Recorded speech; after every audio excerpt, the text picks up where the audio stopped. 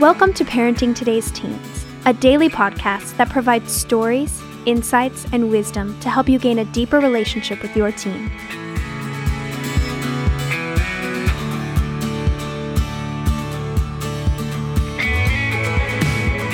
On today's episode, Mark Gregston and Wayne Shepherd talk about how to deal with your teen, drugs, and alcohol. Let's listen in.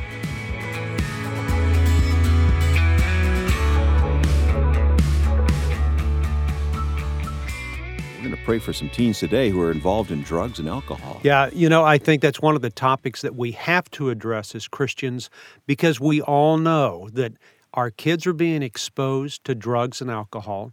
It's more readily available. And you know what? It's more permissible than it has been. Now, that's true. And from the very beginning of all this, I want people to know we're not giving permission and we're not trying to determine what your convictions ought to be about alcohol and all that. Christians differ about that. That's right. I'm just saying the impact on kids is so important that to ignore the discussion of drugs and alcohol within the home and our kids' use of that it is so important. And so we've got to keep talking. So you're going to hear me say that throughout all of this, that we have to talk. And I'm not trying to convince anybody one way or the other, but anybody who listens to our program knows that I am a child and teen advocate. Mm-hmm. And if anything is affecting kids, I want to help them in some way. And so I think it's going to be a good program today to discuss the drugs and alcohol of our own kids. So if parents think they have a normal, healthy family life and they provide that to their kids will never get involved in drugs and alcohol, and that's just not true. That's not true anymore. I mean, there was no alcohol in our home when our kids were raised and were there, and my son goes off to college and starts drinking like a fish. I mean, so I go, okay, well, did we miss something? Did I not teach him well? I see other kids that have grown up in homes with alcohol, and they don't at all. There's no problem. And so I go, well, what are we supposed to do? And then I hear that kids who are using drugs start at home with mom and dad's medicine cabinet. Right. I hear kids make comments all the time about when they start using, and it's amazing to me that it's usually that 7th and 8th grade year. I mean, when you start thinking about kids' exposure to alcohol, the exposure to drugs, when they start, the number of kids that we've had on this radio program that have said, I started when I was in the 6th grade. I got into my mom and dad's liquor cabinet in the 7th grade. And they're going to find it somewhere, but it's the issue of availability. Because it's available, they take advantage of it. And I think kids are motivated out of curiosity. They have a great sense of wanting to belong. And during that time, they go, you know what? I'm getting beat up at school. I'm finding out that I'm not the princess that I was raised to be, or I'm not that neat little boy. It's at an awkward stage. We're going through puberty, and this kid goes, you know what? I'm just curious, or my buddies are doing it, so I'll do it, or they'll spend the night over at somebody's house, and those things happen. There's a number of reasons that they start. It may be numbing the pain of the difficulty they're having, but there's always a motive behind that use.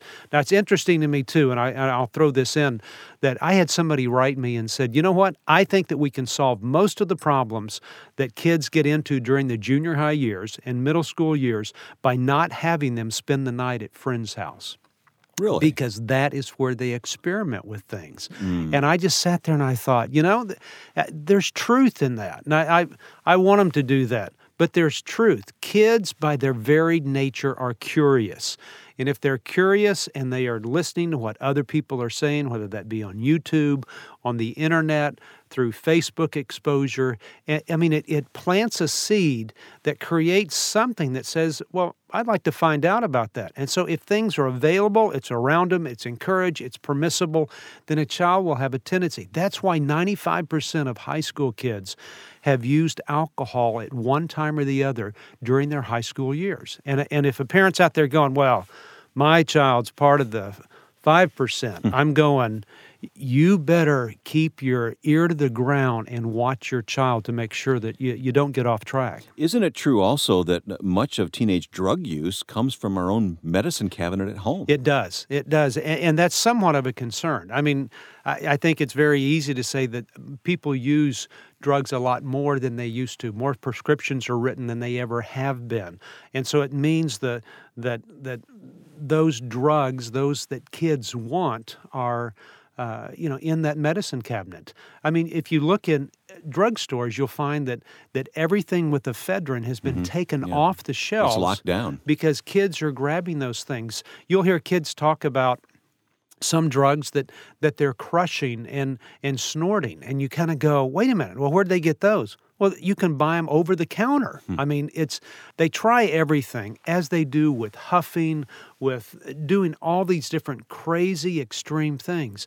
But in a curious age, when they're exposed to other people doing things, they feel like that's a license to do it.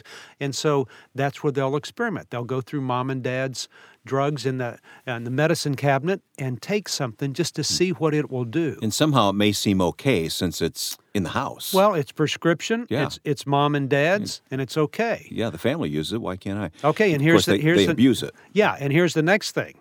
I mean, which lends us to the question of alcohol in the home. And as I said, I'm not trying to determine everybody's convictions about alcohol. And I know what Scripture says, and I know what we've done within our family and such. But I go, if we have those medicines there and kids will do that, do you think that if alcohol's in the home, that kids at that younger age may do the same? Sure. And it's a question that's got to be asked. And if somebody asked me the question, is it okay to have alcohol in the home when kids are in junior high? I'd go, I would watch it, and I would be careful, because that's when kids will take on something. Now, it doesn't solve the problem by eliminating, because kids will find things at other places. And I'm bound on the other side when I've asked the question about my own son, that should he have been exposed to more before he went off to school, and then diving into the things that he did? I go, so is it right? It's just got to be something that people are talking about. What I'm taking from you is we need to deal with it and talk about it. We're not telling you what to believe. Absolutely. Because Christians will differ, as we said, but talk about it. That's the antidote to this, isn't it? It is. Talking with our team. It is. When any kind of drug and alcohol use, it's communication with your kids to make sure that you're understanding what they're going through. Every child will learn coping mechanisms to solve some problems, to get away from their problems, to find rest. I have a kid that would live with us a couple of years ago that he was smoking dope, and in front of his dad, he said, I smoke dope all the time because Mom won't quit nagging.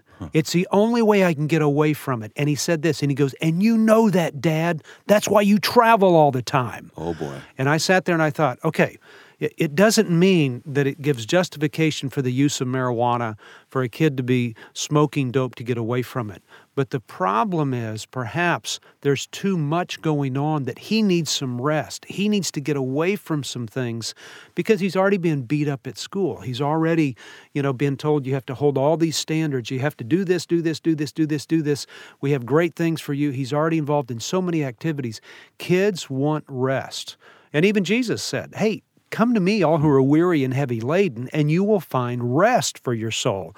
And so a child, no matter how they do it, are looking for rest. They will even do it in those ways that are inappropriate. So make the topic of drugs and alcohol a topic of regular conversation. Even if it's not an issue in your home, be proactive. You've got to talk about it. People go, well, I never knew. I go, you know what? Now you know. If you're listening to us saying today, I will tell you, your child will more than likely use drugs or alcohol before they graduate from high school. And maybe start back at 5th, 6th grade? Oh, absolutely. Having those discussions. We do other programs. We did a program on choking, the choking game. Yeah. And I immediately thought, I don't think my granddaughter will do that, but I better go home and talk to her about that and make sure. Why? Because we heard that happened to a girl at such a young age.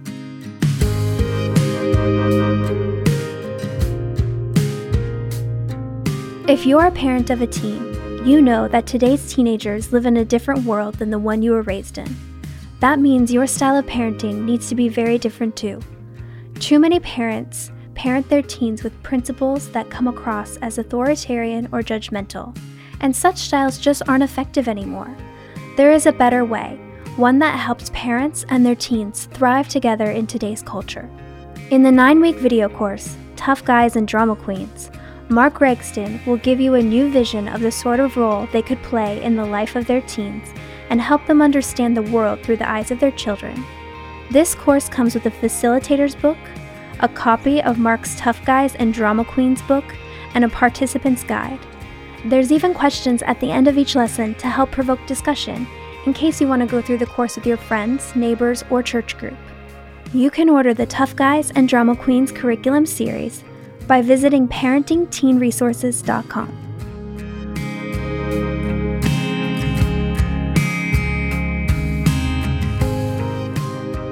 Would you pray for parents and teens who are struggling with these issues of drugs and alcohol? Absolutely. Father, we would ask that you would intervene and give us guidance and direction. We are dealing in a world that is spinning out of control, that is exposing our kids to so many different things.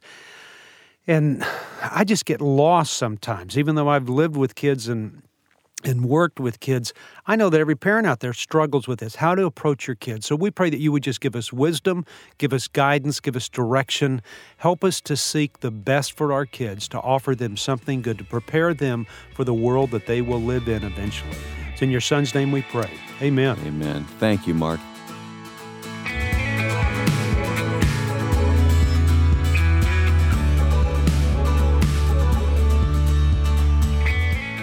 Thanks for listening to Parenting Today's Teens. For more information, visit parentingtodaysteens.org. And to learn more about Heartlight, visit heartlightministries.org. If this podcast has been helpful to your family, please share it or give us a quick rating and review on Apple Podcasts. Of course, you can listen to Parenting Today's Teens wherever you listen to podcasts. Join us tomorrow for another great episode. We'll talk to you then.